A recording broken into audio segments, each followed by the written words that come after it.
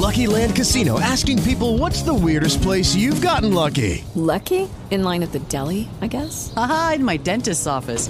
More than once, actually. Do I have to say? Yes, you do. In the car before my kids' PTA meeting. Really? Yes. Excuse me, what's the weirdest place you've gotten lucky? I never win and tell. Well, there you have it. You can get lucky anywhere, playing at LuckyLandSlots.com. Play for free right now. Are you feeling lucky? No purchase necessary. Void where prohibited by law. 18 plus. Terms and conditions apply. See website for details. Blog Talk Radio. Blog Talk Radio. Welcome to Voices for Change 2.0, the only podcast that focuses on mental health while mixing in movies, music, books, sports, and pop culture. Here are your hosts, Rebecca and Joe Lombardo.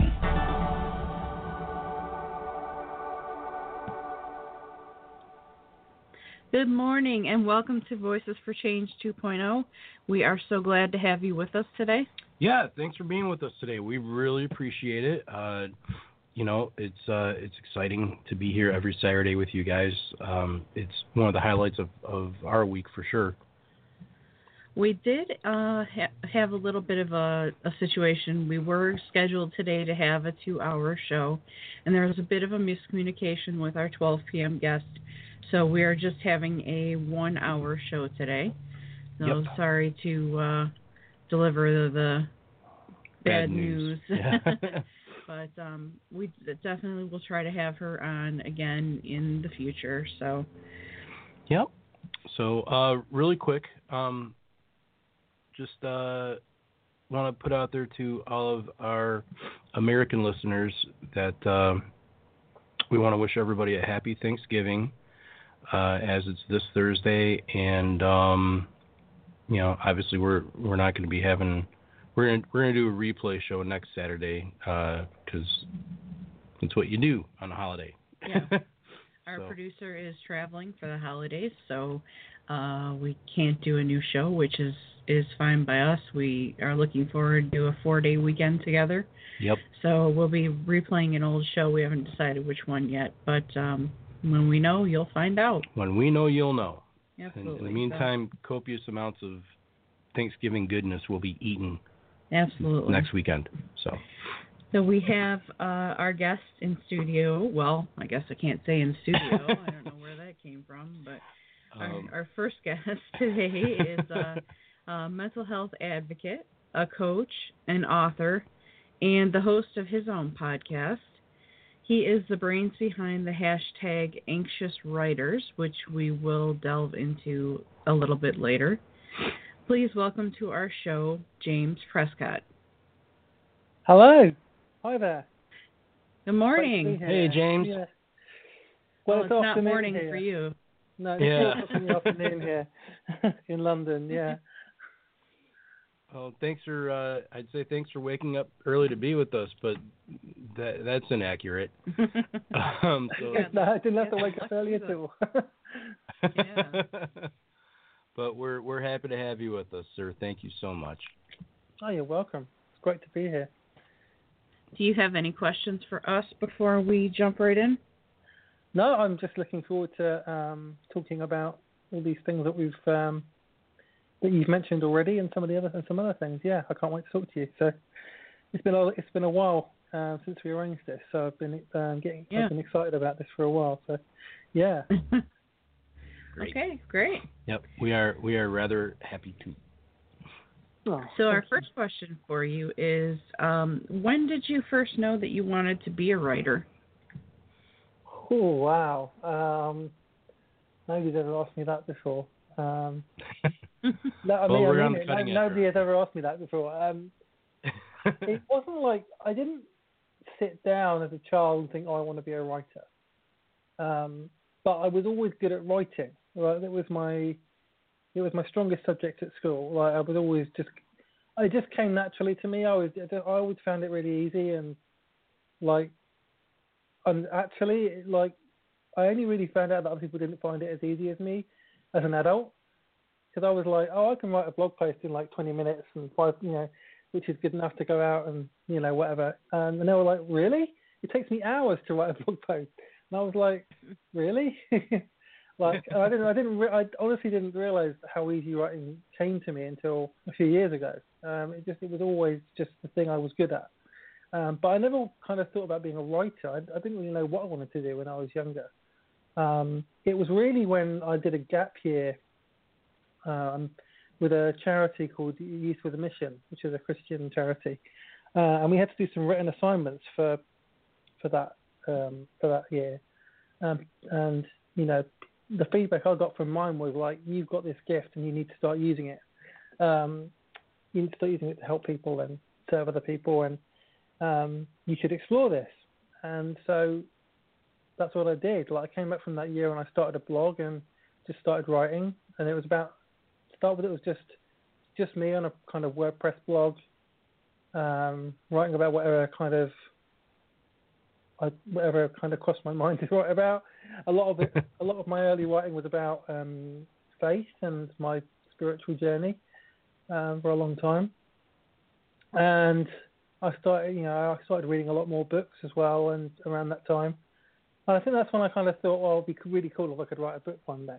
You know, I didn't think I would write a book. I didn't think that I would ever get published. I didn't think anybody would ever read my stuff. And about, I think 7 or 8 years ago, I decided I got a kick up the backside from a couple of people just saying, like, you need to kind of really take this seriously, like, be professional, you know, like right. Get a self-hosted blog and, you know, try and write some little ebooks and maybe a book, you know, just you've got ability to do that, so, and you should be doing that. So that's what I did again, and yeah, I got a decent following. Go on, sorry. I was just gonna say, so you really had a lot of people behind you pushing you to I did. Yeah. I just found people. I think I found people online. I found writers, blogs for writers. I started reading a lot more, and was getting inspired by a lot of people. And I thought, this is something I'd love to do.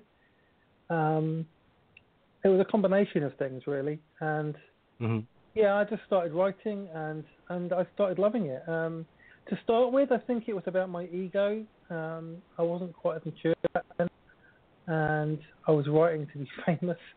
I'm ashamed to say that.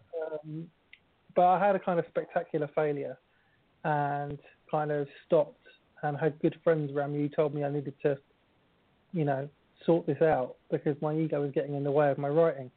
And so I took a break from publishing anything publicly for 3 months and just wrote for myself. And that's when I really found my voice and found what I wanted to say and started enjoying writing and enjoying the creative process. It's still my favourite period as a writer, actually, the time when I wasn't publishing anything, ironically. But yeah.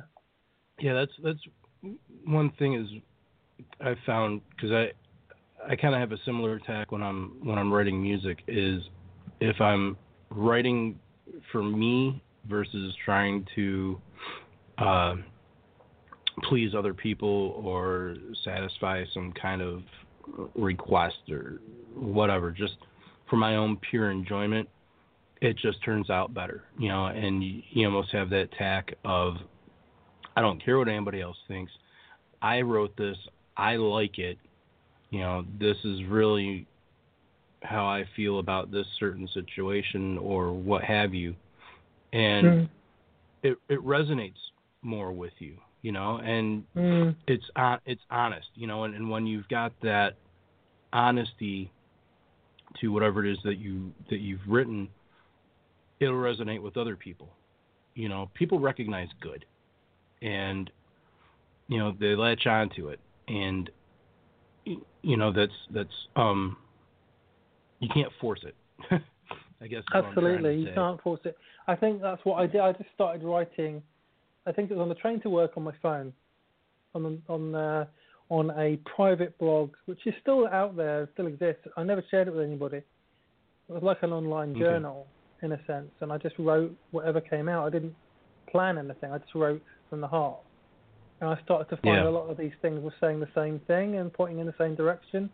And I thought, oh, I've got something here. This is something that I really care about. I should write more about this. And so when I started blogging again, that's what I started writing about. And it was about creativity and the creative process and being authentic in your life and in your creative work. And I started writing lots of blog posts about that, and wrote an ebook about that. And the ebook that I wrote kind of it kind of broke me a little bit, because I suddenly got tons of people signing up for my blog, and that was a really great thing that happened. And and then after that I wrote a book, and I never thought that would be published, and then it was published earlier this year, and so now I'm working on my next book, and so that's the kind of short version of the writing story. More recently, I've started writing a lot for Medium, and I write for a few magazines on Medium. I'm on the kind of list of top writers for writing and creativity and things. And I just started writing for Huffington Post as well. So it's really exciting, and I really love it. Creating something that can help other people. It's just, and I've been through like periods with writer's block and things like that, and where I've had creative blocks and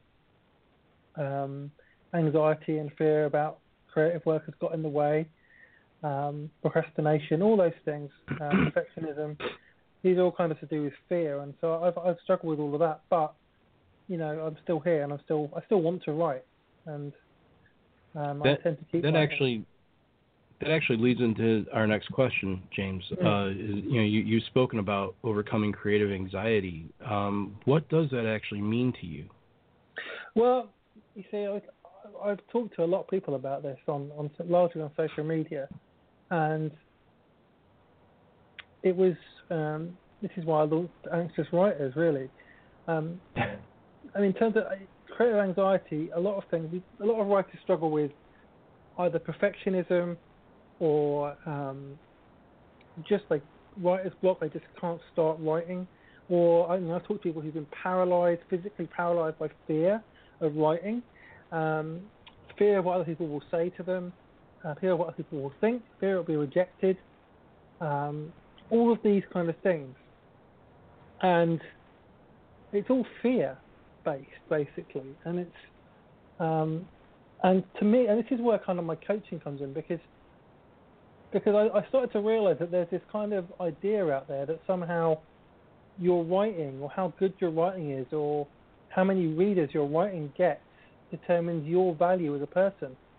And like, people get their security and identity and value from how well their writing does, or from what other people think of their writing, or from the quality of their writing, or whatever. And as I kind of started to think, and my own experiences kind of taught me this lesson, really, that actually it's not about that our writing has infinite value because we made it, and because we have infinite value as we are. Like, our value as people doesn't come from what we do; it comes from the fact that we exist in the first place. It's like Brené Brown talks about, that we belong, we're enough, we're lovable as we are. I mean, I call that grace. I wrote a book about grace, and it's that kind of understanding of we are enough, we belong, we are lovable and acceptable and valuable as we are. And it's the same with our writing, with any creative work, that it's valuable because you made it. And if it changes nobody else, it will change you, because writing does that to you. I'm a great believer in the healing power of writing and creativity. When we create stuff, it does something to us. But there's this myth that goes around with a lot. I don't know. There's a lot of people who seem to give the impression that your work only has value if it gets published and you get loads of readers and you make money and you're popular and successful. Even moderately successful. And then that destroys people, because other people think, well, I can't be like that. How am I ever going to be like that? I might as well give up. Or I'm not getting, or they start and then they think, I'm not getting the numbers or whatever. I'm not getting people reading my stuff, so I should just give up. And they shouldn't, because their writing has value, even if they're the only people that ever read it. And I believe that passionately. And that if you just want to write for you, and it's only you that sees it, go for it, And so I wanted to help people who were struggling with that, who were to help other people who've been where I've been, or who who are where I was. And so that's why I kind of started Anxious Writers. And I started this hashtag to see how many people out there had the same issues as me. And it was unbelievable the number of people that had it, that responded to the hashtag. That's actually what I was going to ask you next. Was are you seeing our questions? No, I've just done a lot of podcast interviews. I know how these things work. How many people deal with anxiety around their writing? Sorry, what was the question? I said, are you surprised by how many people deal with the anxiety around their writing? Surprised. I was surprised at how many people were willing to talk about it publicly. I guess I wasn't surprised. In a sense, I was kind of encouraged that I wasn't alone. In a sense, I felt a sense of solidarity. I thought, okay, these are people I can help, and I'm not the only one who feels this way. I think I didn't doubt that was the case, but I think I doubted that people would come forward and actually talk about it. But they have. We've got a little Facebook group now, and there's a blog as well. Which I haven't done quite as much with yet. We've had a couple of posts on there, but the real focus of the project is really the Facebook group, and my coaching as well is for people who are struggling with this, and I help people overcome this kind of thing and build good writing habits and start to really find their voice and start to do the work that they were created to make. That's what I want to do. So that's what that's kind of everything's kind of linked to it, really. Yeah. So. Okay. Sorry, I am dealing with a little bit of a sinus issue over here, James. So please bear with me. No problem at all. You describe yourself as a highly sensitive person. What does that mean to you? Yeah. Well, I'm an introvert. I'm very shy, and that doesn't sound like I am, because I do a podcast and I like speaking in front of people, but I am quite shy, and I was always awkward in social situations as well, and I've always been more sensitive than anybody else.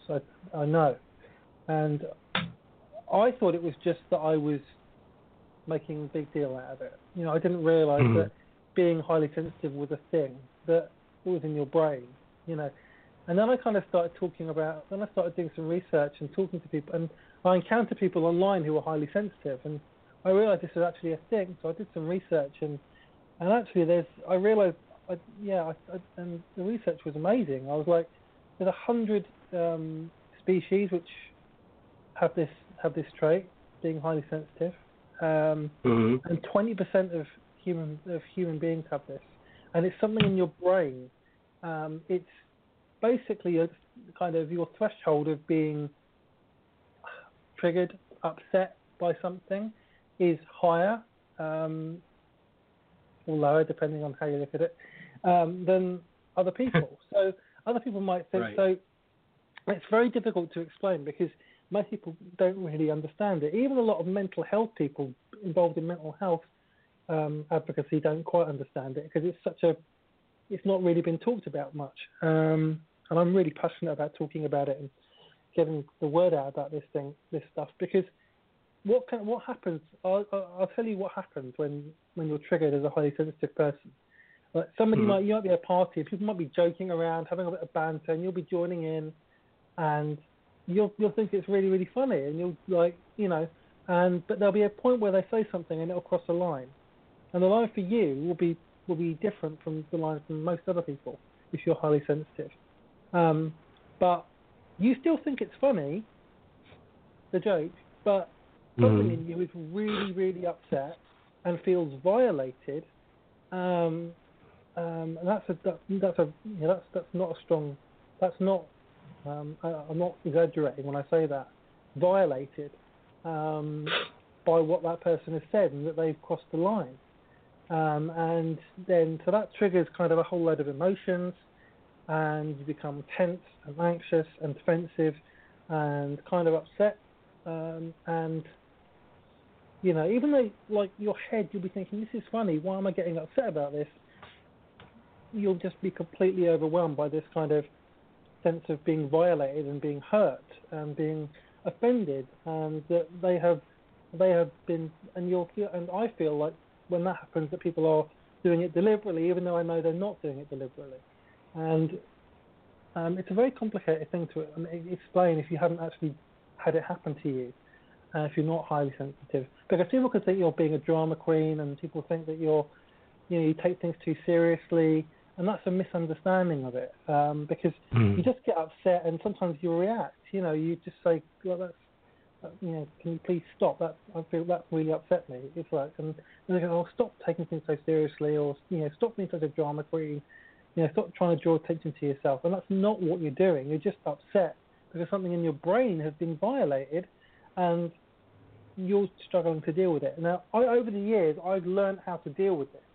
Like, you know, even if I'm feeling upset inside or uncomfortable inside, I won't react to it. I'll try to kind of detach myself from it.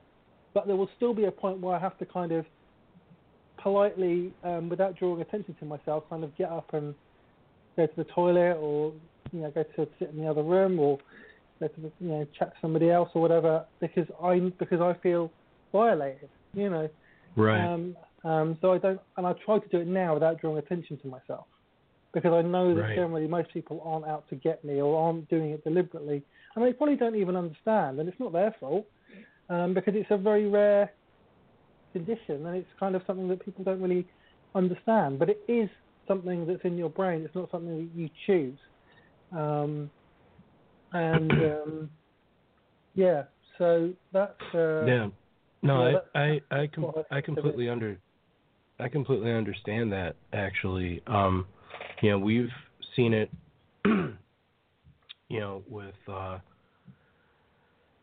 you know, family members and whatnot, where, you know, something is said or done, and, you know, the reaction is, you know, you're thinking, oh, well, I didn't do anything, but, you know, that's not the case, and it's, you know, you realize, well, it's not what I did or what I said, it's this person's reaction to it, and, you know, it's it's hard. You know, Beck is very sensitive about things, and, you know, I've learned over the years that if I have to tell her, you know, like a piece of bad news or something, I try and handle it with kid gloves, because I know how she's going to react to it, you know, and it's just different things like that, you know, but I completely respect what you go through with the sensitivity, and I understand, and yeah, I think it's awesome that you're talking about it and trying to bring attention to it, because, you know, people don't have a tendency to understand when other people are, you know, highly sensitive about things, you know, and they think, well, what are they getting all upset about, you know, and they don't get it, you know.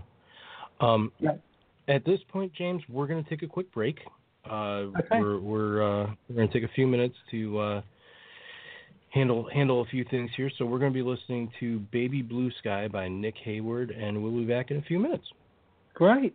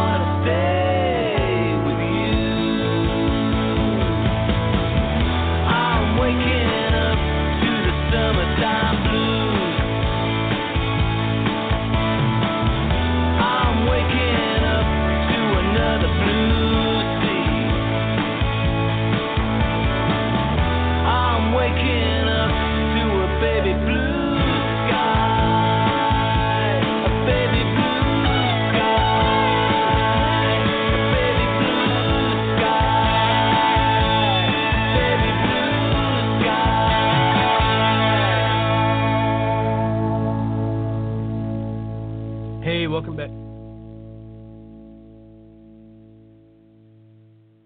Hey, welcome back to Voices for Change 2.0. We are honored to have you listening to us today, and we are even more honored that we have Mr. James Pesca with us today from London, England. Yay! Yay! we love us some England. And he's not on his cell phone. No, he's not on his cell phone. He's not going to drop the call every few minutes. So we've learned our lesson from. We love you, Karen. We love you, Karen. We learned our lesson from Karen Unruh. She was a fantastic guest, but didn't have the best cell service calling from the UK. Oh, that's a shame. It can be honored, difficult, like I said, to have James. Yep. Yeah. Yeah. I'm honored to be here. It's great to have you with us. And how important was it for you to tell your story and help out others with similar problems? Well, yeah, I really believe in doing that we should all do that. I think everyone's got a story to share. And when we share our story, then firstly we realise we're not alone. And we find solidarity and community, but also other people can get encouraged as well. And yeah, I really think it's just I really have a genuine belief in sharing our stories and doing life in community, and that's just being honest about who we are. The best places that we grow are when we confront the truth of who we are, when we confront the darkness in us, when we actually walk through it rather than try and walk around it. And we do that. We need community to do that. We need solidarity. We need a safe space, and that's what I try and do with all the work that I do. Really, is create that safe space. And whether it's in my writing or my podcast or the Facebook groups that I'm managing or part of, that's what I believe in. That's what I try and practice. And I think especially the issues that that you deal with as well, and that you talk about a lot in your work, and I talk about those issues as well, to a certain extent. That you need community. This is kind of a daily challenge. Mental health stuff is a daily challenge for people, and we need community we need community because we need solidarity and support, and that's really, really important as human beings. Yeah, I agree. We we're all in this together. And sometimes some of us fall behind, and it takes the rest of us to help pull us along and get us to where we need to be. And the great thing about we've said it before, there's an awesome mental health community on Twitter, and it's very inclusive and very encouraging, and knowing that if one of us is struggling or having a bad day or whatever, there's 10, 15 people that will jump in and say, hey, you're great, you're doing fine, everything's going to be okay. And sometimes it's just a matter of hearing everything's going to be okay to help you get through, and loss is, you hear people say that it's a dog-eat-dog world and everybody's in it for themselves. And I don't necessarily agree with that. I think we're here in service of others, and to give others the opportunity to help us when we need it, Yeah. So agree. it's awesome. It's awesome that you're out there, showing people that they're not alone and that they can come forward to and just that they're supported. Sometimes that's what people need. Yeah, I know that's what when I first.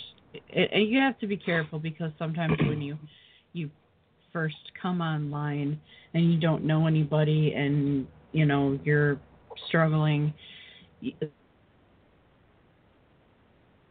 initially, and it might discourage you, but you just have to kind of stick with it. And I think that's the most important thing once you start getting the feel for the community and who's a part of it and what a general message is, then you can start putting yourself out there a little bit more, and you'll feel more comfortable. But that's definitely something that if you're listening, excuse me, if you're listening and you haven't made yourself available on the online community, at least on Twitter, just know that, tread lightly at the beginning, because you don't want to jump right in, full speed ahead and, not get the encouragement that you're looking for. Yeah. So just take it easy with that. But know that you're going to get supported, and, the right people will come to you. They'll filter out of the woodwork. Yeah, for sure. Yeah. James, can you tell us about your book, Mosaic of Grace, and where people can get it? Yeah, Mosaic of Grace. It's an amazing story, really. I first wrote it 4 years ago, the first draft, thinking it wouldn't get published.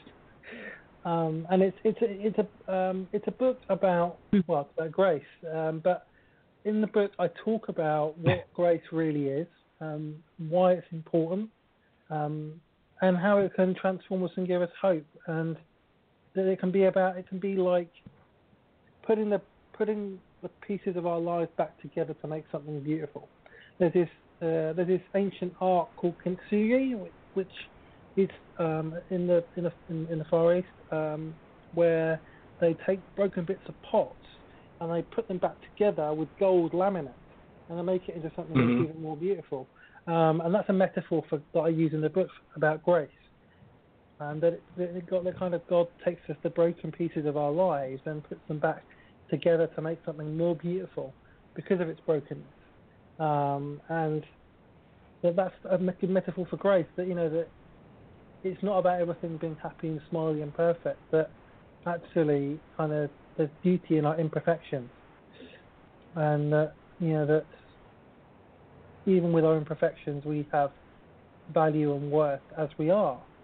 And that if we allow grace in the door to confront the truth of who we are, the stuff that's painful and the stuff that's challenging and the stuff that's good about us, and we can receive that, then we can be transformed. And I really believe that, and I've experienced that for myself. That's kind of been my journey over the last couple of years. Has been confronting my own demons, in a sense, like going into bad habits, bad ways of thinking about myself, bad routines, and like I trained myself basically to sabotage my life. I trained myself to push people away and be defensive and be angry and overeating, all these kind of things, because I blame myself for a trauma that I went through when I was a child and for my mother's death. And I somehow subconsciously blame myself for those things. So I subconsciously trained myself to punish myself by pushing everyone away, by not taking care of myself, by by thinking of myself negatively. And there's a lot of forgiveness I haven't done, and I've done a lot of inner work in the last 2 years, and that is what grace does.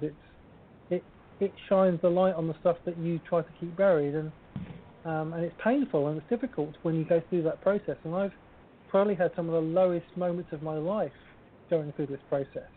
Some of the darkest nights of the soul, some of the loneliest times. But and I'm still in that process in a sense, because it's not like suddenly it's at the end and suddenly it's all happy ever after. But through this process, I've found a lot of freedom and forgiveness and transformation and hope, and that's kind of the message of the book. Is that the book isn't the story of the last 2 years, because I wrote it 4 years ago, but That's my next book. But in many ways, it was kind of a prophetic word about my own life, because that's the process that I've kind of been through, and I believe in it completely. I believe grace is the beginning of everything, because grace is like where you get your value from.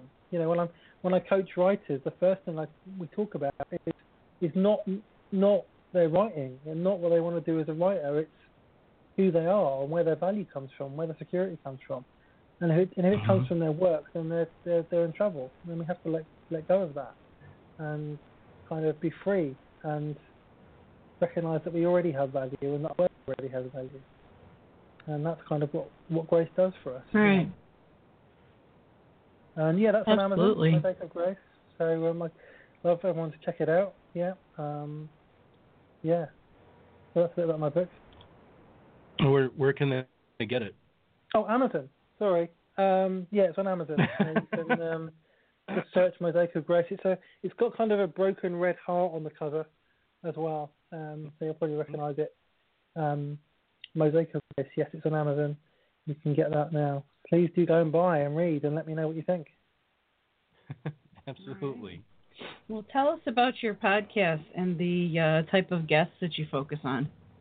Yeah, my podcast, it's called Poema, which is it's spelt poem and then an A on the end. And that word is a word, again, it's from Scripture, that where it talks about us being God's workmanship, God's masterpiece. So it's a word about creativity, it's a word about identity, it's a word about spirituality. And I launched this podcast 2.5 years ago, and it's basically a podcast where I explore those ideas. Sometimes I do solo episodes, sometimes I do discussion episodes, sometimes I have really special guests, and I've been very lucky to have some amazing guests on there, and learned so much from all of them, just from talking to them. You know, I mean, I had Rob Bell come on, who was unbelievable, just incredible. And Peter Rollins, philosopher Peter Rollins. I think I had Becca on 1 week as well. And you know, I've talked about all sorts of issues. I've had a neurologist on as well, talking about how the brain works and mental health strategies to help us deal with anxiety and all that kind of thing. I talked to somebody about that. I've had Glennon Doyle Melton on, Sarah Bessie, and the band Gunga came on as well. Science Mike, if you've heard of him. It's a great podcast in itself, Ask Science Mike. He came on. I've had some amazing guests. It would take me ages to go through all of them, because I've done over 100 episodes now, actually, so it's crazy. And I love doing it. I really do. It's on iTunes, and you can subscribe there if you want to take a listen to some of the old episodes. And I generally launch a new episode every Wednesday. And I genuinely love doing it, because I think I like talking. I think I actually like talking, which for somebody who probably may have mild Asperger's or be a high-functioning Asperger's, who struggles with social skills and picking up social cues, and who's introverted, and struggles to do kind of general chit-chat conversation, and that's quite an amazing thing, really. But I mean, when I start talking about something that I'm passionate about, and it's about a topic rather than just general conversation, then I'm away. The adrenaline gets going. So I love it. I absolutely love it. I want to do a lot more. You kind of get going on it. Yeah. No, I can appreciate that. I do that a little bit if I'm talking about something I'm very passionate about, like music gear, for example. It's hard to shut me up, and the wife can attest to that. Hey, James, you have also been coaching other writers with anxiety. Would you tell us a little more about that? Yeah. yeah, it's a quite humbling thing to do, and it's quite an encouraging thing to do, and I feel it's like a privilege really to be able to help writers who are struggling. So I mean, I do it within the context of in two ways. I do it within the context of the group, the Facebook groups that I'm in, where people share, and I either have one-to-one conversations with them, or I just reply in the comments and we have a kind of discussion there. And I share about fears and anxieties and stuff about writing. The other way I've helped people is one-to-one coaching. So I had one client who they kind of thought they knew what they wanted to do, but they weren't sure about how to do it and didn't know where to begin and were a bit overwhelmed by everything and didn't know where to start. And so this kind of fear thing was gripping them. It was it was controlling them in a sense. And well, the first time I talked to them, they talked about some of the things that I asked them what they were passionate about, what they cared about, because I wanted to hear about them, not about what they, I was trying to do this thing of let's not focus on what you want to do, let's focus on who you are. So I just wanted to hear what they really cared about. And they talked to me about it, and they talked to me about this thing they love to do, and their profession, I think, or the thing that they love to do was to help women do natural births and have births at home and help women who were going through pregnancy and all the challenges that brings. But this was nothing to do with what they were telling me they wanted to write about. And yet I kind of knew this is what they needed to be doing, because the way they talked about it was just they had such energy. Like you were talking about, when you talk about something that you love, you just get that energy from talking about it. So, and they kind of came to life. All that anxiety just went when they talked about this thing that they love. And so what I did is I kind of worked with them and tried to get them to explore what they cared about and to just shift that. Again, it's just shifting that, getting your value from what you do to just knowing that you're valuable as you are. And that and we did that, and it kind of set her free a little bit to just explore what she really cared about, rather than I'm going to try and do this because this is what I should do. This is what I'm a writer, so I should build a platform, and I'm a woman, so I should be a mummy blogger, because that's what women writers do. And actually, her calling was bigger than that, and it was her passion was different to that. So as we worked together over a period of time, she started to realise this for herself. And I didn't tell her. I never once actually told her this is what you should be doing. I kind of gently nudged it and kind of encouraged it, and she started exploring it for herself. And now that's what she's doing. That's awesome. So that's her job, and she's helping pregnant mothers, and she's got a Facebook page and a blog, all to do with this stuff. And that, wow.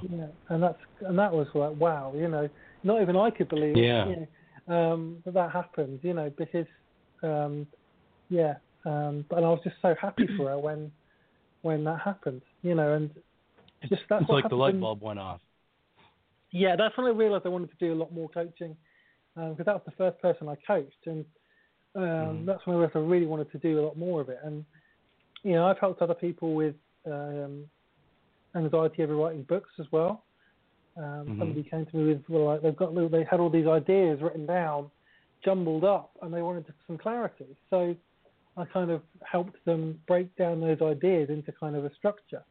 We just kind of worked together for a few sessions, and suddenly their book kind of had a bit of a shape to it. And suddenly the kind of all that fear and anxiety that they had about writing a book, which can seem really overwhelming when you sit down, because even if you really want to write a book, the whole idea of it, you've got to start with a blank page, So it's like, well, where do I begin, And it can seem really overwhelming. So just being with somebody, talking to them, being accountable, walking it through with them, helping them break it down, kind of eased all those fears, and they were able to start planning this book and starting to write it. So that's another example, And I really love helping people. overcome their fears and anxieties especially about writing, but not just about writing, about finding their calling, about finding their identity, about finding their vocation, because ultimately there's so many crossovers between writing and life, because life is a creative process. Like we get to create our life, and either we can choose to either let life create us, or we can take responsibility for it and create the life that we want for ourselves. It doesn't mean that there aren't external things that will happen to us that will impact our lives, or that we don't have conditions. I'm always going to be a highly sensitive person. I'm always going to have anxiety. But if you can kind of live with those, learn how to live with those things rather than let them control you. And it's not easy. I know it's not easy because I'm right. Because anxiety always kind of strikes. It's not something you get to choose. But if you can try and get a way of acknowledging it and just saying, okay, I have to live with this. But I'm not going to let it dictate to me what I do with my life. Let it make my decisions for me. I'm not going to let my anxiety create a life that I don't want. And I know people I work with a publicist who's had anxiety and depression, and she helped me out. It was she was helping me promote my writing and things, and she's built a thriving business, even with having those issues, and she still has anxiety. The depression's kind of gone kind of now in a sense. It's not gone, but it's managed. It's managed, yeah. And you wouldn't know she'd had depression at all, really. I didn't know she had depression when I met her, and it's but she over time. Sorry, no. No, just you kind of learn over time how to manage it. Living with Beck as long as I have, she's got days where the depression will get the better of her, and she's lucky if she's just hanging out in bed, and then there's other days where she's able to manage it and get up and do stuff, and even though she's feeling down, she's still getting stuff done, and the days where she's able to get up and get stuff done, it's like, that's awesome, and the days where all she can manage is laying in bed, that's, I tell her that, hey, that's sometimes it's what you need, and don't feel guilty about it. It is what it is, and you're doing what you can to manage what you're going through, I wanted to say really quick that, I think it's awesome that when you're coaching people and you're talking with them, that you are showing them that they have value, that they, it doesn't matter what they're trying to do, it matters that they are, that resonates very, very, that resonates big time. Big time is such a great way of putting it. It very, very much resonates with me, and I feel the same way about people. It matters more who they are, and that they exist, that they're here. I tell Beck all the time, I don't care if she gets anything done around the house. All I care about is that she's here and that she loves me and I love her. I tell her that often. I've told her that for 16 years. Really quick, because we're getting down on our time here, James. But really quickly, do you have any advice for anyone that is struggling with anxiety but desperately wants to be a writer? Do you have any tips? I would say have grace with yourself. Don't put too much pressure on yourself. It doesn't have to be perfect. and just try and do what you can every day. If all you can write every day is a sentence or a paragraph and it's rubbish, doesn't matter. Just show up and try and write something every day. Whatever comes out, it doesn't have to fit with anything. Just try and show up and write, and if things are really bad, and if you can, then just kind of take 10 minutes on your phone, like maybe think of a word or prompt or something, or just write from your heart and just write for 10 minutes and see what comes out without really thinking without planning ahead, without editing, and see what comes out, because I think that's how I found my voice, when just writing every day without really any kind of plan, without editing, just for 10 minutes, and just letting what was inside come out. And that's risky, and it's dangerous, but it's also ultimately how you discover who you really are and what you're meant to write about. But just take it one step at a time. Because, just if all you can get out is a sentence, that's great. If all you can get out is a word, that's great. Just do what you can, and just build it up slowly, and don't put too much pressure on yourself. It doesn't have to be perfect, and you're already enough.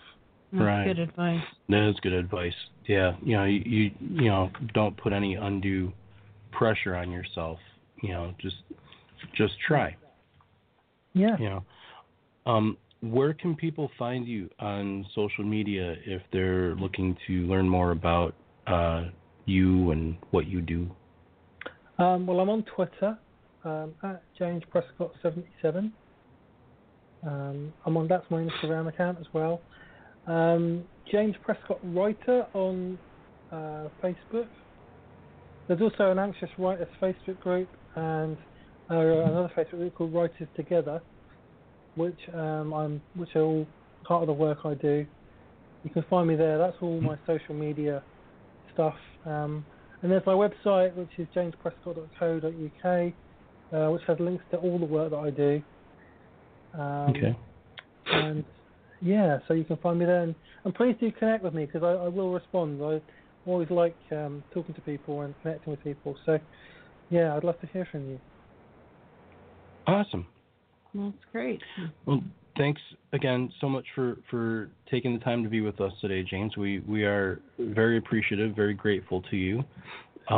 We love the message that you're getting out there, and keep up the good work. Yes, please please keep up the good work, and stay on the line. We are going to ride out the show with another song from Nick Hayward. This is Perfect Sunday.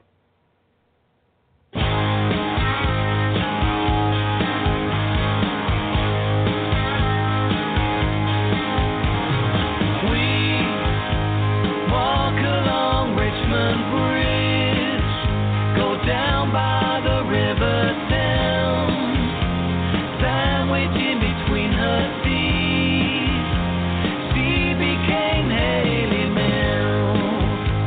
I became Alan.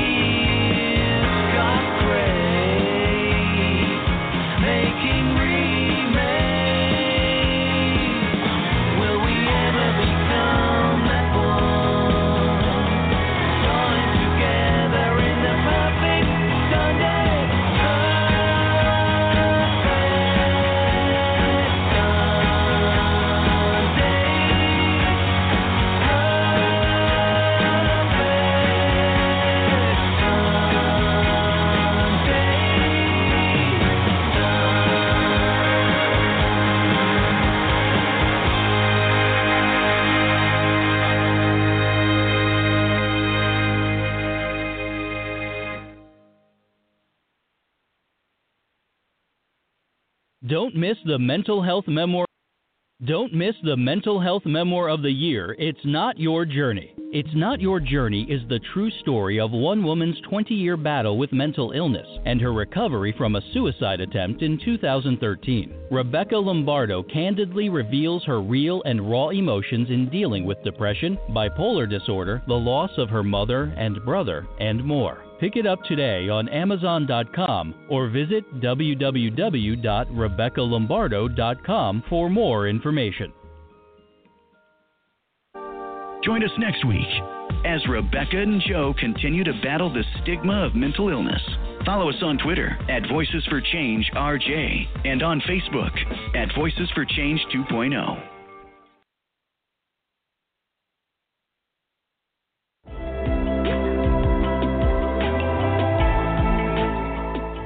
Welcome to Astro Kiki Radio. We are the e-news of astrology. Today, we'll be diving into the cosmic guidance from the stars, celebrities, and entertainment lifestyle. Thanks for joining us, and let's see what the universe has in store.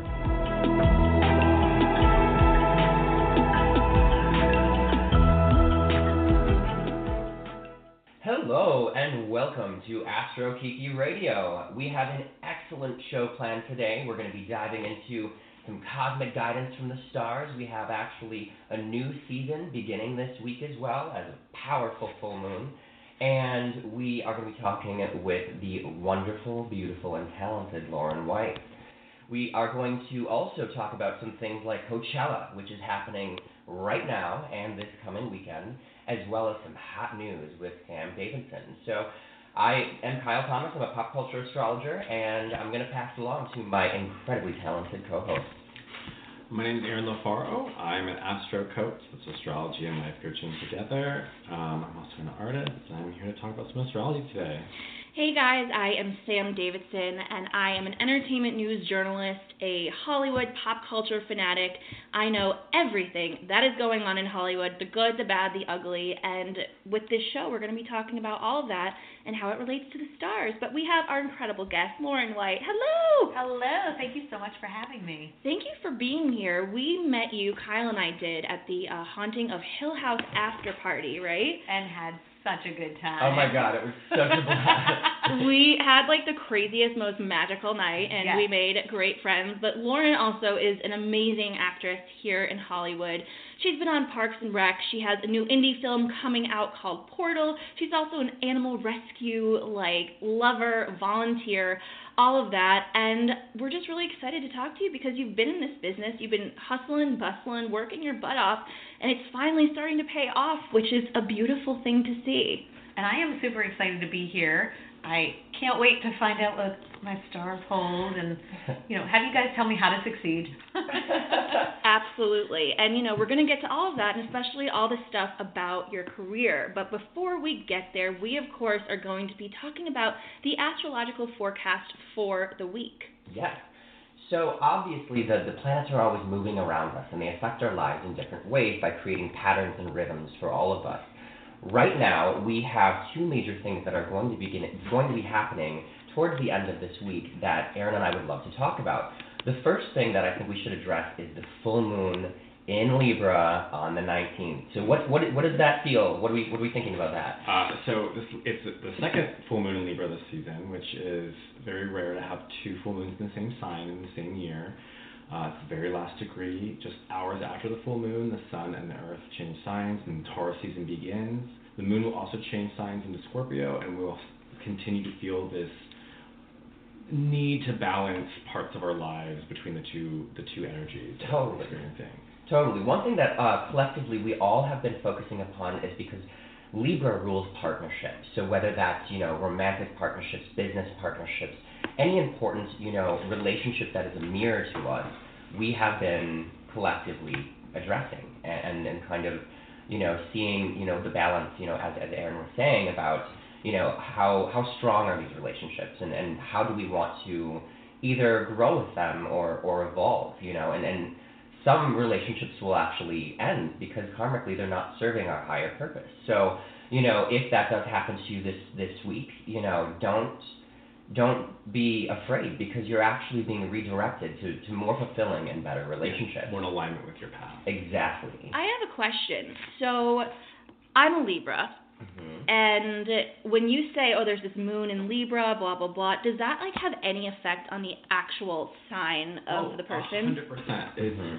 It focuses more on you than elsewhere. So everyone's going to feel it. Everyone's going to have it somewhere in their chart. But if it's your sign, it's literally all eyes on you. Mm-hmm. You are the focus.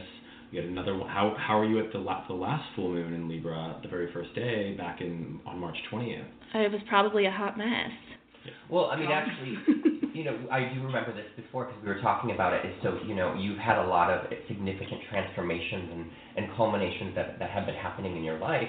And and so that's, you are going, you're moving forward faster and changing into this next stage of your life, because the things that came before, with it being a full moon, that creates an ending, a closure, and it allows you to, move forward to the next level and begin new journeys. Yeah, and again, the probability and the karmicness behind having two full moons. The first one was the very first degree of Libra, and this one's the very last degree, the very first day and the very last day of the Aries season.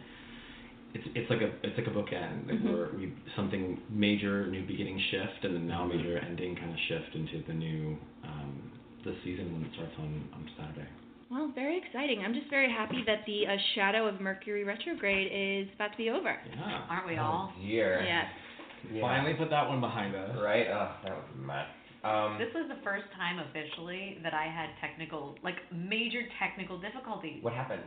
Emails weren't being sent. Oh, God. Like, you had to do that because we were trying to get in touch. Yes. Yeah. And it was showing on my Gmail that it was sent, and then I'd open another window, and it was just not a draft. It wasn't sent. I was like, what is happening here? Yeah. I've never had, I've heard about Mercury retrograde, and I was like, oh, okay, I get it, but I didn't feel it. Everyone secretly makes fun of those people. Yes, I mean, I wasn't, but I was like, oh, okay, maybe it's affecting you, but I don't relate. And then, I had meltdown this time. This one was a really tough one. Got some more believers from this one. Totally. Also, one thing that I think we should address is Taurus season. So we have been, in Aries season. We currently are right now, and Aries energy is fiery, the beginning, it's leadership energy, and it allows us to initiate new beginnings, new plans, new relationships, and really create that spark. However, with Taurus season beginning on the 20th, I am a Taurus, and I'm so excited about it because it allows us to take those initial plans, put those seeds into action, and build the abundance and harvest that we want. So, another thing, we were talking about this the other day, so tell us about all of the amazing manifestation that we're going to be having with Taurus season. So again, having Mercury shadow, we'll see the tangibility of everything we've been working on internally within the retrograde this week. With Taurus season, it's our planet, it's Earth, it's Mother Nature.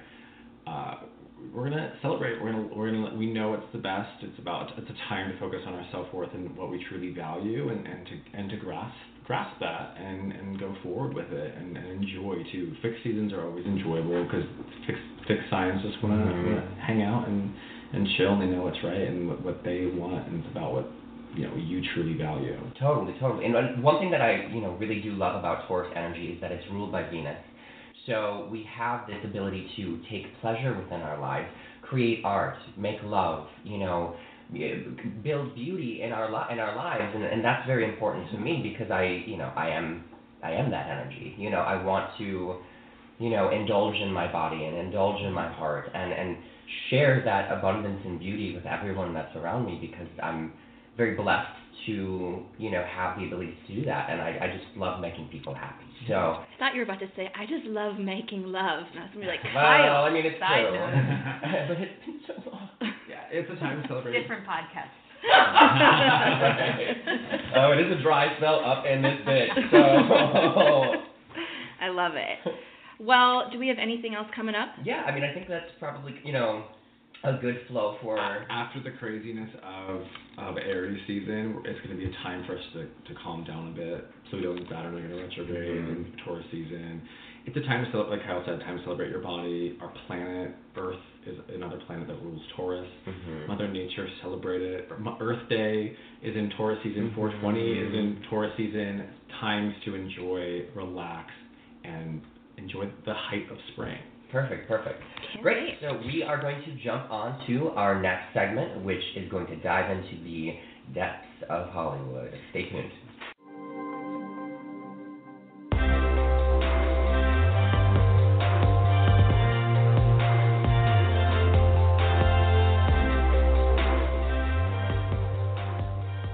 Hello, everyone. Welcome back to Astro Kiki Radio. We are going to be talking about my personal favorite segment, which is about celebrities, pop culture, all of the big stories of the week, and what's really going on in these people's charts, and if it makes sense as to the crazy, interesting decisions and things that are happening to these people. So my first story, Kim Kardashian, reality TV star, socialite, entertainment mogul, activist.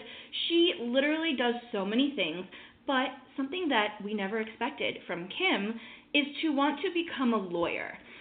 So she has officially released a statement saying that she is going to be taking a 4-year apprenticeship with these really huge lawyers, I'm assuming, to study to take the bar in 2022. And actually, California is one of 4 states that doesn't make you go to law school to take the bar. Interesting. And, let's not forget that her father was the late Robert Kardashian, who, of course, was on the O.J. Simpson trial and really helped kind of get him off. So it's kind of in her blood. It's not that crazy. Kim is also a Libra. So I'm trying to figure out from you guys, is this something that's really coming out of left field, or does it make sense? I think it's a natural progression for her. She's a Sagittarius rising. Sagittarius and Jupiter rule the law. She's a Libra sun, like you said, fair and just. She's a Pisces moon. She's compassionate. Her father was also a Pisces. What's happening right now, Jupiter just retrograded in her first house, which is a great time to go back to school, to get that higher education, to put the investment into yourself. What else has happened? Mercury just retrograded over her natal moon, which was in her career, in her home sector. So she probably was thinking about her father a lot because it's due to that connection. She has the Sun and Saturn naturally in her 12th house, or in her 10th house of reputation, and she has her Jupiter and Venus natally in Virgo in her 9th house, which is also that higher education energy. So, and with Jupiter in a hard angle to her natal Jupiter, it's sparking up a new interest of her direction. No, I love all of that. I wanted to also highlight the fact, so with Jupiter being in her first house of identity, she's changing her identity now. And she's actually in the luckiest transit for 12 years for her. So, this evolution and growth that's happening to her is going to actually really enhance her life and her family and everything going forward. The other thing that I want to actually make a big note about is that we just had a new moon in her house of partnerships on the 5th. So all of this connection with her finding mentors, and the thing about when in this area of your chart, it also has a connection with your relation to the public. And so that is one of the things. It's not the same kind of thing as like a career achievement and fame. It's how you communicate with the public. So with that energy being here, when she's announced it, it makes a lot of sense looking at all of that together. Lauren, as an actress and someone that's been in Hollywood for some time, I mean, I personally, not a big Kardashian fan. I don't love what they have kind of done to Hollywood and so many different things, but what are your feelings about this particular story? Are you like, oh, what BS? Or do you think this is possibly an interesting, positive way that she could kind of take her life and career? I have to agree with you that I don't have anything against them, but I'm not necessarily on board with that. But that being said, if she really is looking to help people and use her fame for, I don't want to say a good cause, because it's still a for-profit, but, depending, did she actually say what type of law she wanted to practice? I don't think she's officially said it, but we do know that she's randomly been involved in politics the past couple of years. She went to the White House to get that woman out of jail. That was for like a small drug crime. She's also helped someone and like paid 5 years of their rent when they got out because they couldn't afford it. And I mean, yeah, seeing her go to the White House and like sit down with Donald Trump in Instagram posts was a bit absurd, and it made me not take her too seriously. I know. I'm like, well, watch what you say about Kim, because I might not like her, but we're the same sign. and Donald is a Gemini as well, a fire sign. Well, yeah, we have a lot of those in the house tonight. So overall, we're thinking positive. Yeah. Jupiter goes directly on her ascendant, and the full moon this Friday is exactly on her sun. Well, because literally, I was looking at that. Yeah, so Jupiter, her sun is 13 degrees. And it goes direct to 14. Jupiter, it's going to go back. And her sun's at 28 degrees, and the full moon's at 29. So it's very, she's very highlighted right now. And for the next few months, until Jupiter goes direct and leaves shadow at the end of in November, it's complete time for her to overhaul her identity and what she truly wants to put herself out into the world. Well, hey, if it's something positive that makes people more, see them in a positive light, I'm totally down and happy with it. Our next story is something that has been a huge part of the news the past couple of months. It's Jussie Smollett. If you guys don't know what's going on, I'm going to clue you in very quickly. Basically, at the end of January, Jussie was allegedly attacked in Chicago at night as he was walking down the street by two men that he said threw homophobic slurs at him, racist. They poured like bleach on him and tied a noose around his neck. It was horrific, and all of the public was just felt so terrible for him.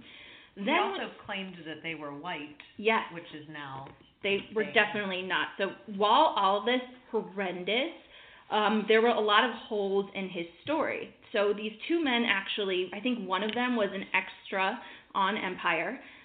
They were both personal trainers. There was a check written from Jussie to these two men, which he claimed was for personal workout services, personal training services.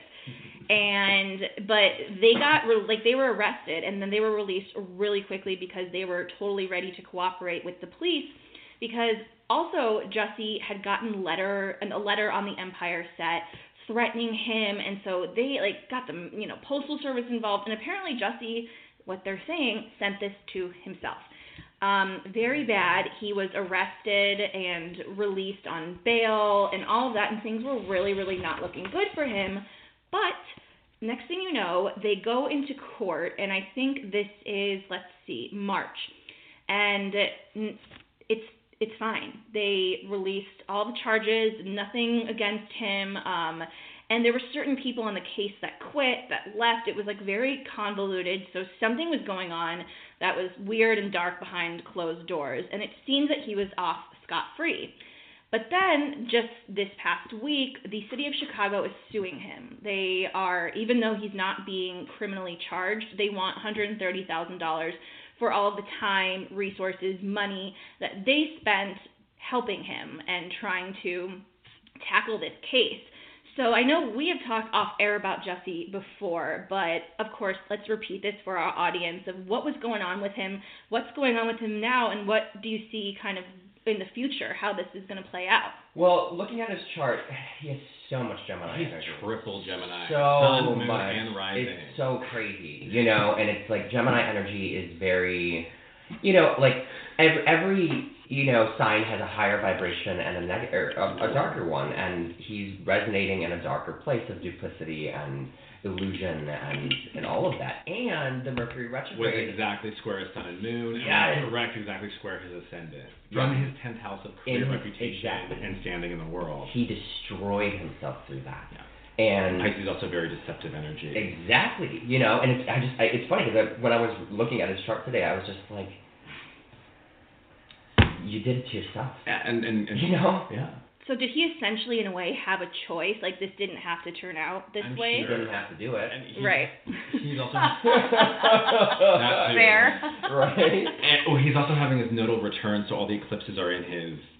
So you're in the nodes, the direction of life you're going, and so the eclipses for the next year and a half are in Cancer and Capricorn. He's a North Node in Cancer, so he's reviewing his life. He's things are shifting every 6 months dramatically for people, especially with that polarity highlighted highly, but just in general for everyone. Totally. Well, also, looking at his chart, so I actually looked at the exact dates that you brought up here. Mm-hmm.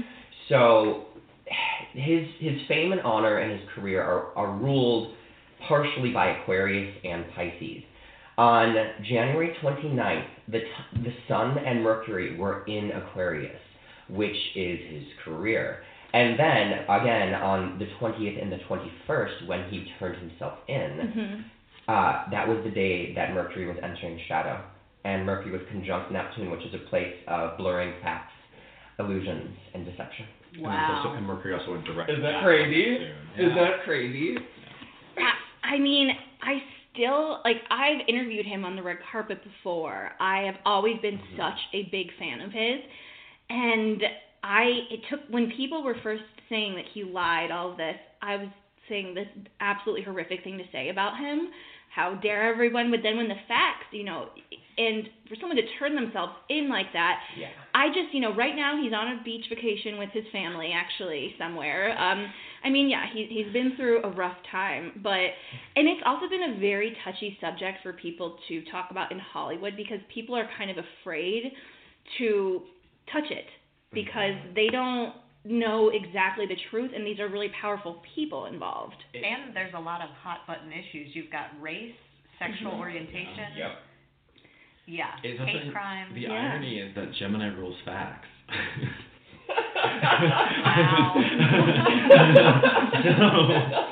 A lot of shifting and a lot of illusion, and again, so the date Kyle said when he turned himself in, Mercury went direct back with Neptune. Yeah. Again, the probability of that happening at all is very slim. So a lot of just, and Neptune also rules the media. So there's a lot of... And Hollywood. And Hollywood, and silver screen, anything on TV. So it's like a perfect storm. Well, and that's the thing is, it's like, with us, teaching people about astrology and looking at, the things that are happening, you always have the ability to, direct your life. However, there are certain things like eclipses that are like these tent poles that are going to happen no matter what. Mm-hmm. So, like, I kind of look at it in the sense of, like, between eclipses, we have the ability to kind of create our path. But when that eclipse hits, it's going to redirect you. So, like, with you, it's going to rule money. You're going to have an eclipse in your financial sector. So that's going to happen. For me, it's communication and the media. Mm. So, like, it's all of these different kinds of things. And for you, it's your career. Yes. Yeah, talking to Sam. Yes, you're talking to me, pointing at me. Well, what do you guys see as far as what's coming up in his chart? Are things calming down? Are they going to continue to get worse? With Jupiter, I don't know how they could. With Jupiter now retrograde in his 7th house, we're going to be reviewing relationships, business agreements, anything sort of. He's probably going to get, like a different representation. His representation is going to shift. They may drop him because it's going backwards now. Empire already, I stopped watching a couple of years ago, but I know that they wrote him out of at least the last episode of this season. But it's been renewed though, right? Yes, but I also think, and what I've kind of heard, is that this could be the end of Empire. Some scandals make people want to tune into something more.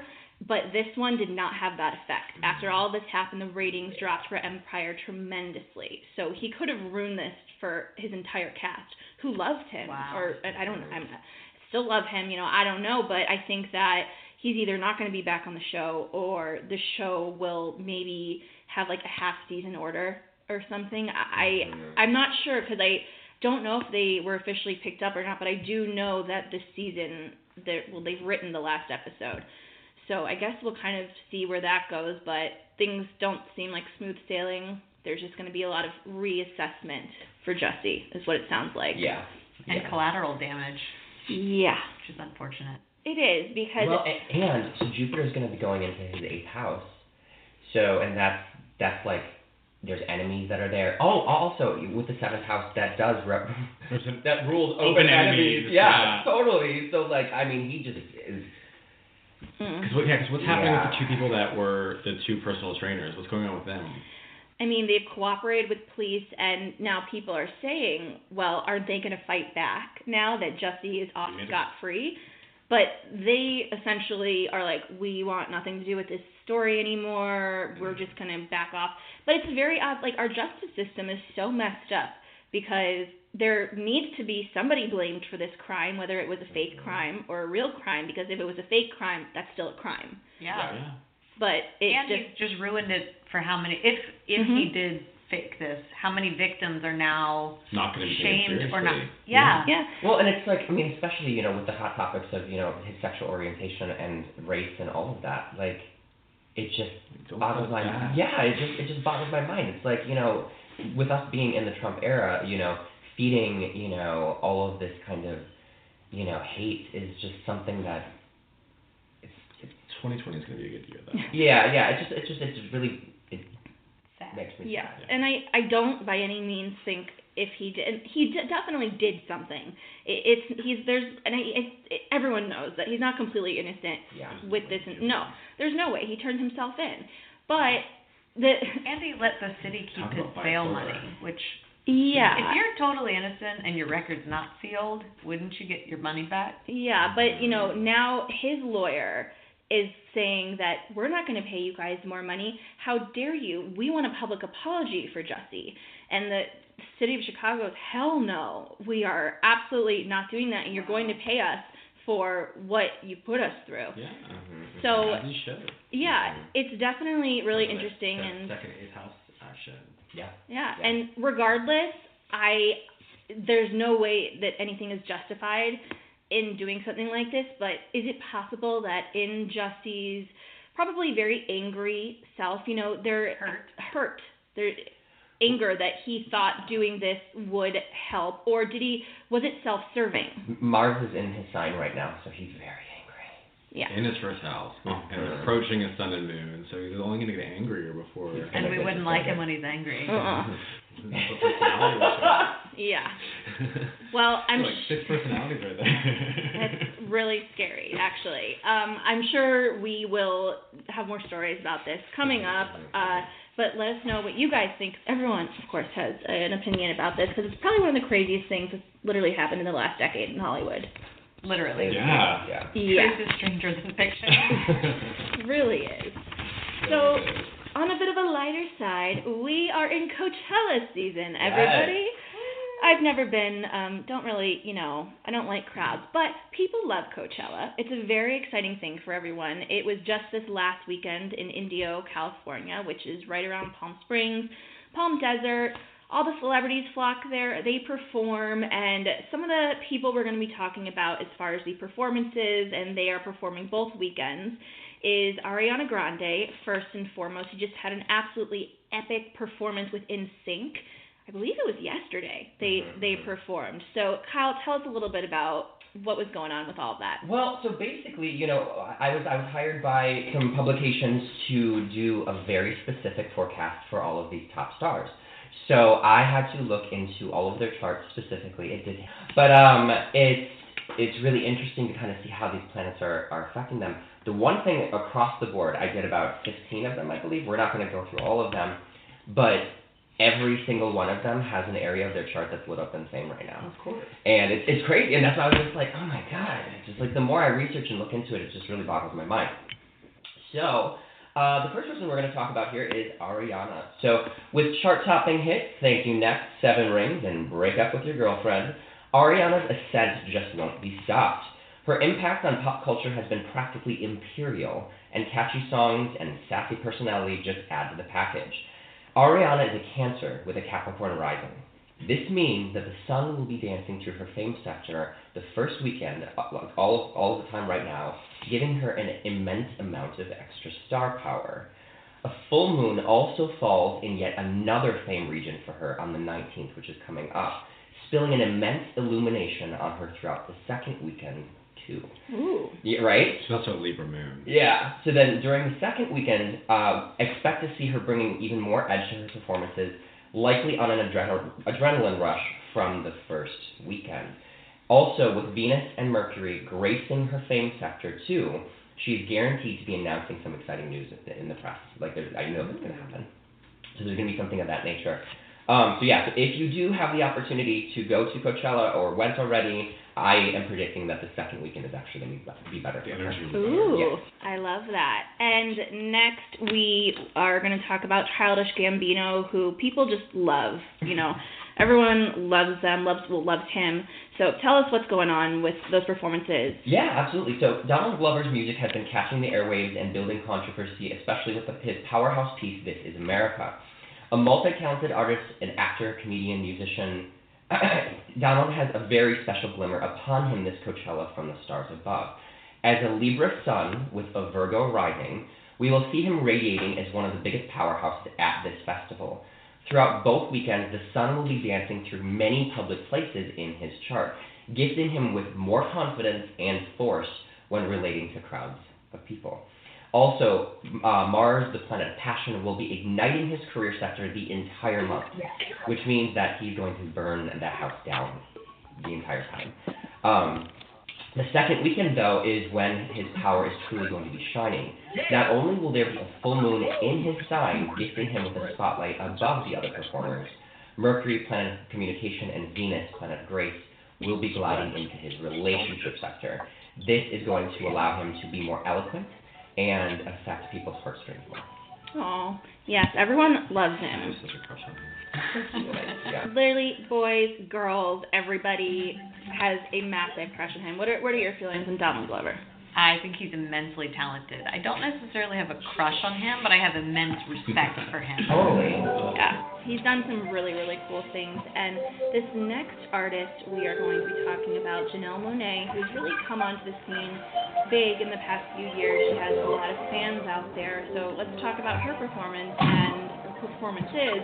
And, you know, a lot of people know about her, but a lot of people still don't that aren't in mainstream pop culture, all of that. Is this going to be a new start for her to kind of open up her horizons? I love that you even phrased it that way, because yes. So Janelle has been on a path of world domination, and her immense talent and magnetic voice, we all understand why she is, becoming this. Whether she's grooving to yoga or Make Me Feel, her spirit combines with her voice to echo within our souls. As a Sagittarius with a Virgo rising, Janelle's stars are packing a punch at this year's Coachella. During both of her performances, the mighty and fiery sun will be thundering through her creativity sector. This means that not only will she be able to inspire others, she's going to be feeling more artistic and adventurous when she's doing her performances. Whenever this occurs, we can see artists taking chances and living on the edge when it comes to their art. That always happens when this kind of thing is being highlighted. Also, Mars, planet of passion, will be energetically connecting her to both the public and her closest relationships. So this bodes well when it comes to syncing with audiences, but also talking about social issues which are closest to her heart. She's very passionate about that. Last, with Jupiter, the planet of luck and fortune, gracing her sign the entire month, this is going to be one of the biggest years of her life. Not only will she be starting new beginnings this year, but Coachella will be one of those launching points to even bigger and better things. So expect to watch her global impact literally grow from here. Ooh, I love it. I really love her, and I think she just honestly seems like a really kind-hearted, gentle person, so I can't wait to see her rise. And that's one of my favorites, Zed. I think he is so charming and cute and very talented, even though I'm not necessarily a fan of that kind of music, but I love his music and the collaborations he does. So for Zed, as a record producer, DJ, multi-instrumentalist, and song performer, Zed's raw talent has been blasted worldwide for years. As a titan working alongside mainstream royalties such as Ariana Grande and Selena Gomez, Zed is passionate about making beats that you can't get out of your head. As a Virgo, he has an attention to detail that no other sign can match. Because of this, he's able to perfect music in such a way that is practical for rappers. For Coachella this year, we can expect to see his first weekend packing more of a punch, though, because Venus and Mercury will be great for relationships that will connect with the crowd. Venus will gift him with a creative edge to get the crowd screaming more, while Mercury will be spinning a web of surprises when it comes to his decisions and moving on the spot. Both weekends, though, he will receive firepower from Mars, which will be in his sector of staying the entire month. So clearly the stars are really I've dealt with this pup before. Yeah, he is probably, if you guys don't know who he is, you've probably heard his songs, his beats, like a million times. He's worked with some of the most famous pop artists there possibly are.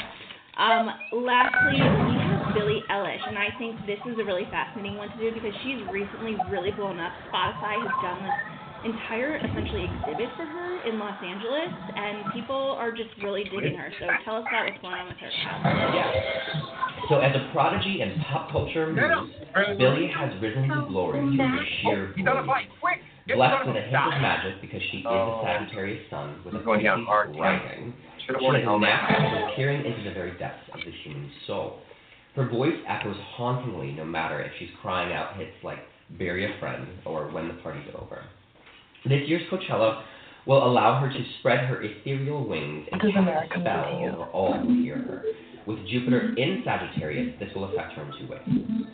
She will not only shine like a beacon, but it'll also intrinsically connect her to her sector of expansion. Mars will be giving her an extra strength when it comes to the crowd at both performances, but it'll be especially fascinating to watch how Venus and Mercury affect her Saturn. The first weekend of Coachella, both Venus and Mercury will be gifting her with an immense and hypnotic edge, almost like a sorcerer. However, both planets will cross on into her sector of creativity for the second weekend, promising that she will be practically channeling the divine before the crowd. There's something about her that's almost like angelic or like godlike, and she knows it, and she's just rocking it. So she's got that witch energy. Yeah. You know, channeling the divine. Mm-hmm. Right? But like, all right. Well, that wraps it up for Coachella, but we have one other segment that I love, which is my Celeb WTF. That means, for everyone that doesn't know, this is something that people have always been curious about, confused about within celebrity culture. A lot of these are celebrity relationships, pairings, love triangles, and especially pairings that don't seem like they necessarily fit. Mine for this week is Ariana Grande and Pete Davidson, and of course the entrance of Pete Beckinsale in this entire equation.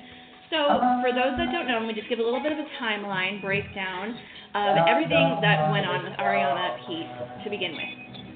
So, first they met in 2016 when Ariana was on Saturday Night Live, and they were both in relationships at that time. Ariana was with the late Mac Miller, and Pete was with Cassie David, who actually, some people don't know, is the daughter of Larry David of Curb Your Enthusiasm. So she's a very powerful woman as well. And then for all of these like really amazing catches. Yeah, I mean, I just have to say, like, I think it must be like Big Rick Pete. I just have to say it. I don't know, you know, I think he's attractive. I've thought about this with people before, but it's weird. It's one of those things that you see all these beautiful women attracted to him, and it makes him hotter. It's just a natural thing. So then cut to 2 years later, May of 2018, Ariana announced that she ended her relationship with Mac Miller. And then literally days later, Ariana and Pete were spotted together, and next thing you know, Pete announced his breakup with Cassie David. Then the two, Pete and Ariana, officially announced their relationship towards the end of May of 2018, and they even got matching tattoos right away. Things were moving super fast. They were extremely obsessed with each other. Then June 12th of 2018, they were officially engaged. Like, this happened so fast, it made no sense to anybody. And the months that followed, the two took PDA to a whole new level. It was odd, and everyone was like, this literally is a car that is about to crash. You could see it. Everybody could see it. Even people that don't deal with astrology or are intuitive. You're just like, wow, that's not going to end well. And then in October, they announced their split after only 5 months of dating / being engaged.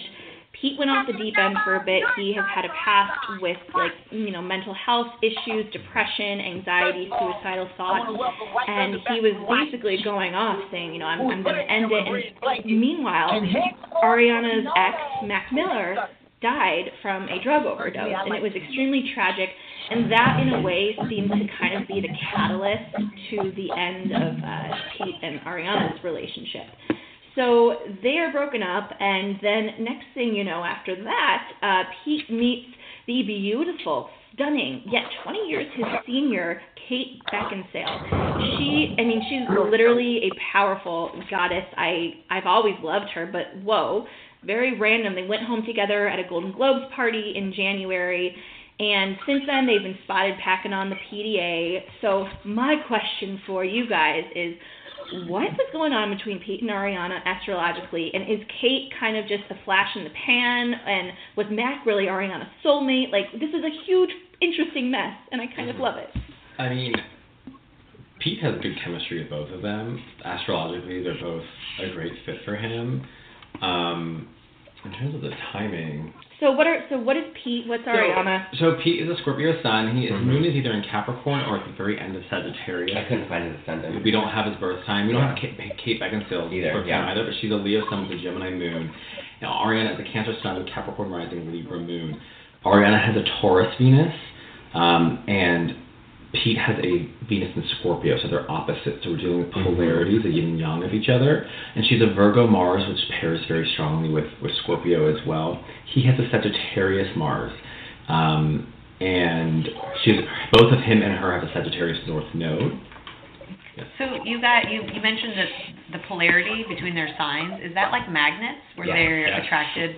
Yeah. So I think the yin and yang, two have the same pole.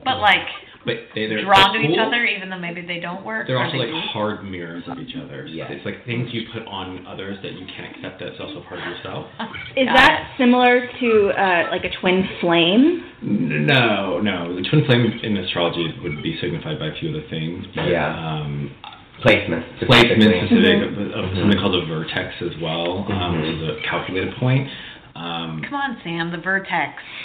Obviously, hopefully you guys are a little bit clueless as me and Lauren are. We have some questions, but it's okay. They're not twin flames. Well, they could be. We don't have exact birth times of some of the players to kind of really see, but there's having that polarity is a strong enough pool already, and then especially if his moon was being Capricorn, which will fall in her first house and be opposite her sun, and adding another polarity there, and then his Mars aspecting her North Node is the direction of your life. So anytime if you're looking in terms of long-term relationships as well, anything aspecting either of the nodes, what's called the vertex, would be a signifier of something long-term or a pool. So basically his energy and the way he puts himself out there, his divine masculine, she's drawn to that. It helps her soul direction in his life. For Kate, she's very fiery as well. She has a Capricorn North Node, so she see how she starts to fall into everything. With the Gemini moon that's opposite his Sag Mars, she also has a Mars in Aries, and Aries and Sagittarius have amazing chemistry. I'm with an Aries, I'm a Sagittarius. So their Marses are trining each other. Aries falls in Sagittarius' fifth house of true love and romance from his Mars perspective. That's some hot sex. And she's a Virgo Venus, which again pairs well with his Scorpio, and Leo as well, with her Leo sun aspecting and her Aries Mars.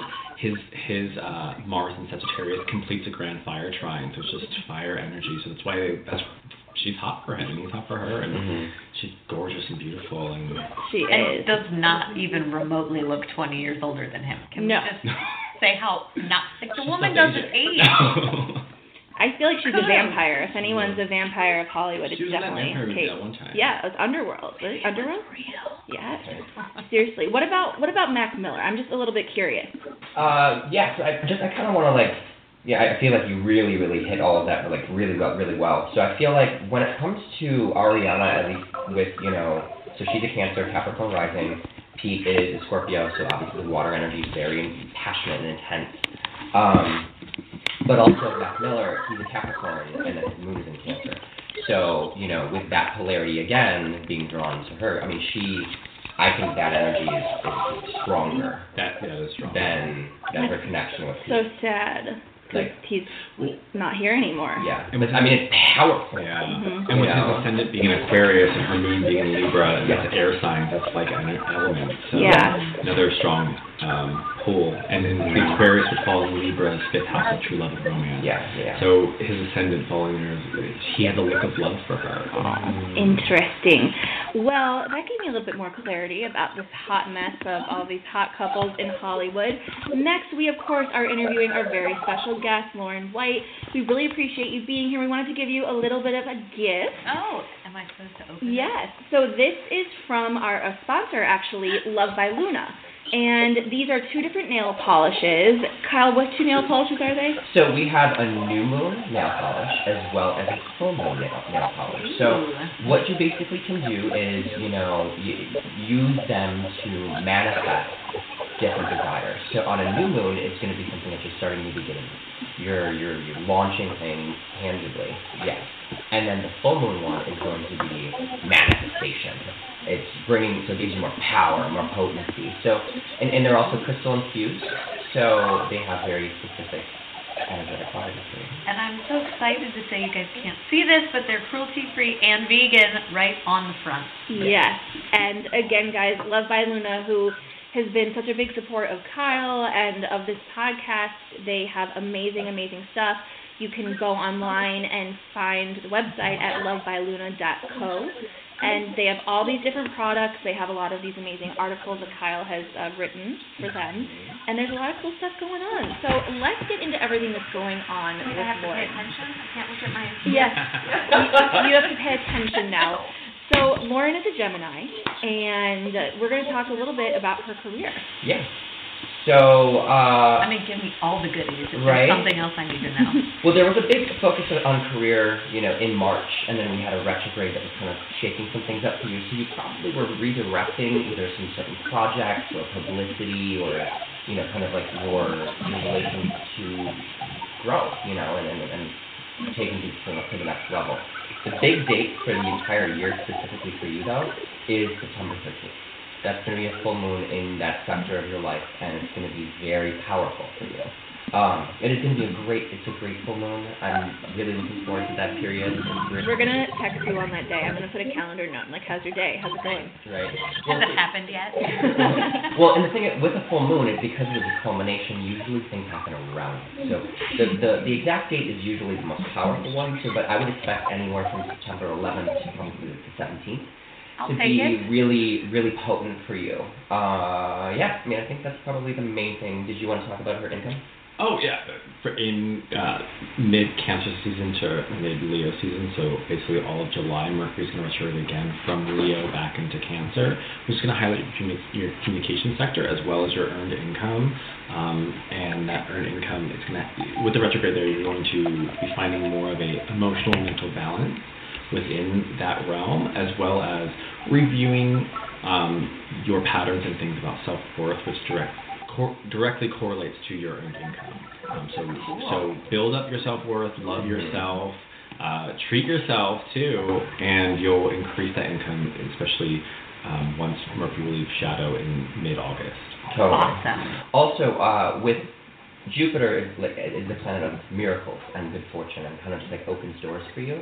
It's going to be in your 7th house, which is all of your important relationships. So if you are in a significant relationship right now, things can go to the next level and you can grow more, in unison. Also, you have an opportunity to really amplify any of your business relationships. So if you want to get a better manager or agent or publicist, any of those things can actually happen for you. So what you're going to need to do is you need to go out there and find them. And you're going to have more opportunity to negotiate a higher rate, someone that's going to really support you very well, as well as, like I said, this can be in relation to the public as well. And I would say, since specifically it has to do with Sagittarius energy, you're dealing with your own personal philosophy and belief system. You want to make sure that your inner ethics and morals are matching your outer actions in this area, especially coming to relationships, and also reviewing how your beliefs are structuring the relationships you're attracting into your life. Oh. And conversely, how those then relationships are either assisting or hindering in your expansion, both mentally and physically. Oh, also too, one thing that I would kind of talk about is so if you're looking to collaborate with anyone, that person is going to bring more opportunity to you. So, you know, you could be writing something together. It could even be in the sense of, like, let's say you have an incredible director of photography that you love to work with, or a director. You know, forging those relationships and really, you know, leaning on them and seeing the balance with them is going to take you to the next level. Last year, this same kind of energy was happening with me.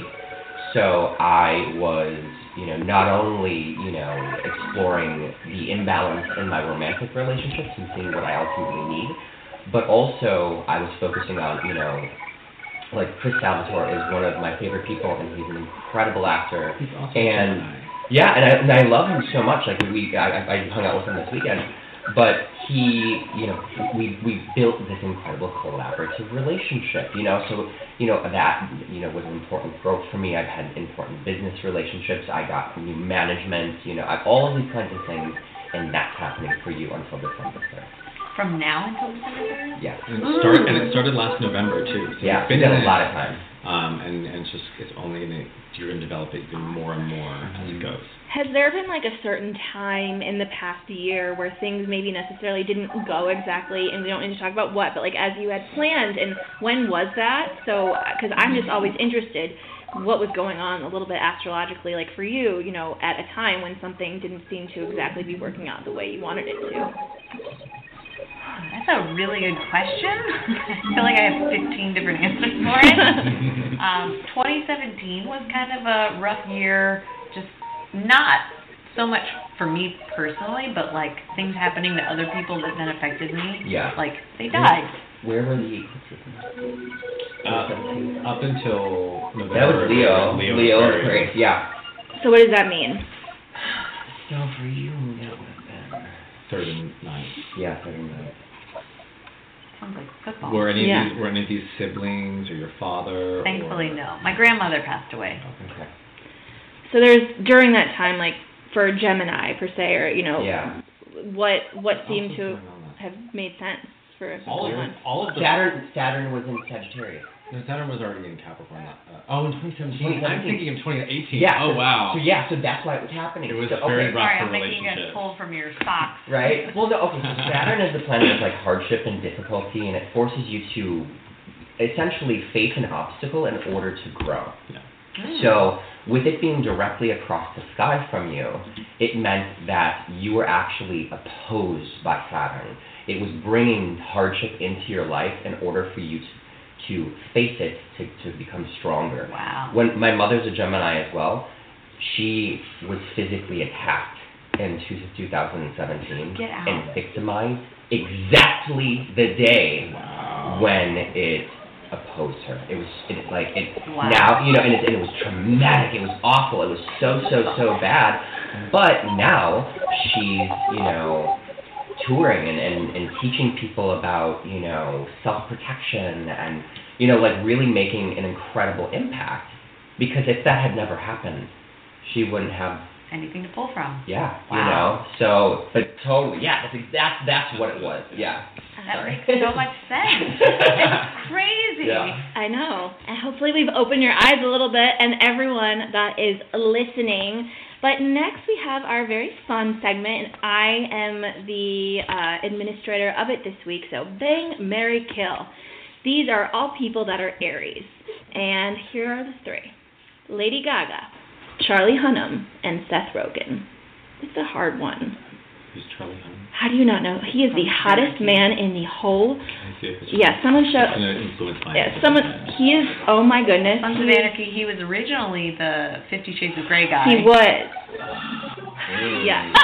If you can't tell, Aaron just saw him. I interviewed him once at a round table, and I mean, it was like, his energy is just completely off the freaking charts. So yeah, Lady Gaga, Charlie Hunnam, Seth Rogen, bang, marry, kill. Who would like to start us off? I'll start. Okay. Aries energy is very intimate to me. I'm with an Aries. Definitely. Wait. It's so hard. So Seth Rogen has always reminded me of my uncle, who's also an Aries. So I don't necessarily want to go down that rabbit hole. Funny, love the energy, like really resonate with him, but I think maybe kill Seth Rogen. Not that I would kill my uncle, but I don't really want to marry him. It's your only option. It's my only option. And the other two are also just such good options. So I think, well, I've said this before, I feel like, because Charlie Hunnam's really hot. But if I marry them, then I have, but then I would have like, I feel like if you marry someone, you would have more opportunities to sleep with them. Yeah. So it's more of a long-term thing. Long-term bang. Whereas so I think maybe marry him and then like bang Gaga. So she'd be like your side chick. Yeah, like she can peg me. And like she's gonna. I know she'll dominate too. So yes. She'll be fun. She'll be flirt. Like they're fiery. They're fun. Sounds fun. Kyle. Yeah, I feel kind of pretty similar about that. I mean, Seth Rogen. Bye. We're gonna kill him. And poor Seth Rogen. I am totally down to have Charlie Hunnam's babies. Yeah. So I expect that to happen every single day. So I'm gonna make sure that it's chained to me, and so I'm gonna marry him. And yeah, I'm gonna bang Lady Gaga. Yeah, who wouldn't? Lauren? It's funny, I had the same internal battle over this really non-issue issue. Quality problem. Like, I totally would hang out with Seth Rogen. I'm not a weed smoker, but like, if you were, that's probably who you'd want to smoke with. But yeah, it's right here. The only... I've never been to Arizona with smokers. Really? I mean, we are in LA. Pretty much every human, probably animal smokes weed here. My cat gets high for sure. Yeah, absolutely. So I don't want to kill him, but it's the only option. So, he's third on the list. I'm sorry, Seth, if you're listening. I was like, Gaga seems amazing. I have beyond respect for her. I think she's just so talented and seems like a really good human too, cool person. Charlie Hunnam. Who wouldn't want to wake up to hit Charlie Hunnam every single day? Yeah, so I think I have to echo the sentiment. Seems to be unanimous thus far. I'm not supposed to give my opinion, but I should, because it's going to be a little bit different. You know what? I like Seth Rogen a lot, and I would love to wake up to him every morning, just rolling a big. He would be good at cuddle. He'd be good at cuddle. Yeah, he'd be a great cuddler. He would just feed me, roll joints all the time. He's probably a really good boyfriend. Yes, that's the kind of man you want to marry. If you're somebody like me, and then literally, I totally see you guys together. You'd be just like cloud nine all the time. Well, I'd be like, and it's a polarity. Where are you? And you're a Libra, and he's an Aries. Yes, well, he's married, sadly, very happily, and as much as I love Lady Gaga, because I truly do love her, I wouldn't want to be married to her because I just feel like that would be, you never know if she's going to kind of wake up and be a certain way, so I would have to say I would kill Lady Gaga, even though it would kill me to kill Lady Gaga, but and then, have Charlie Hunnam be my side piece when Seth doesn't do it for me. So that really covers it for everything we are talking about today. Thank you all so much for tuning in. We love doing this show. And thank you, Lauren. Thank you. Where can everyone find you online? And do you have any upcoming projects you want to plug or tell anyone about? Well, first of all, thank you for having me. This was more fun than I even expected. I knew it was going to be fun, but it was super fun. Instagram, Ms. Lauren White, MSLAUREN, WHITE. Twitter is Ms_Lauren_White, because apparently there's a million of us. But I'm the only one that matters. I literally know two besides you. Really? Yes. That's crazy. I know. And growing up, I was the only Lauren that I'd ever even heard of.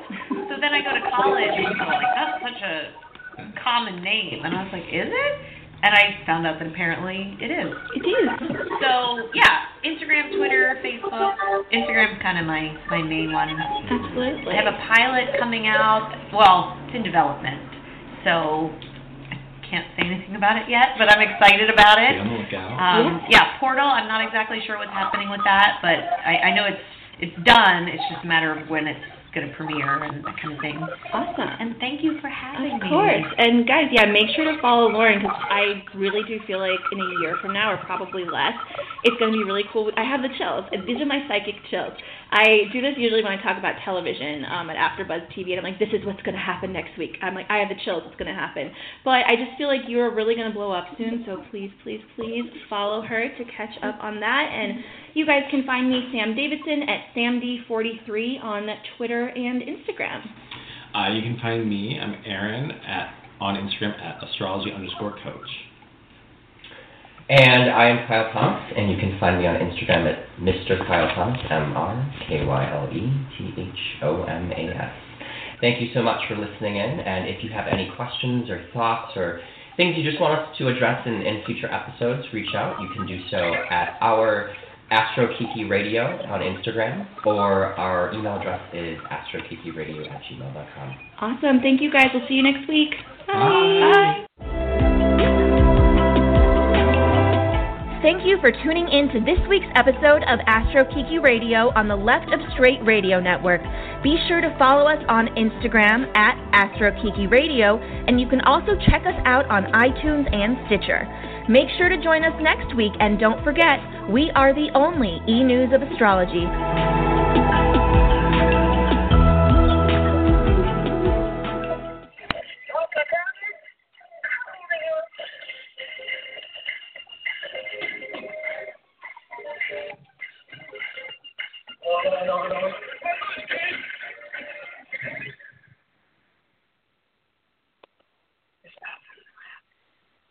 I've been looking for you.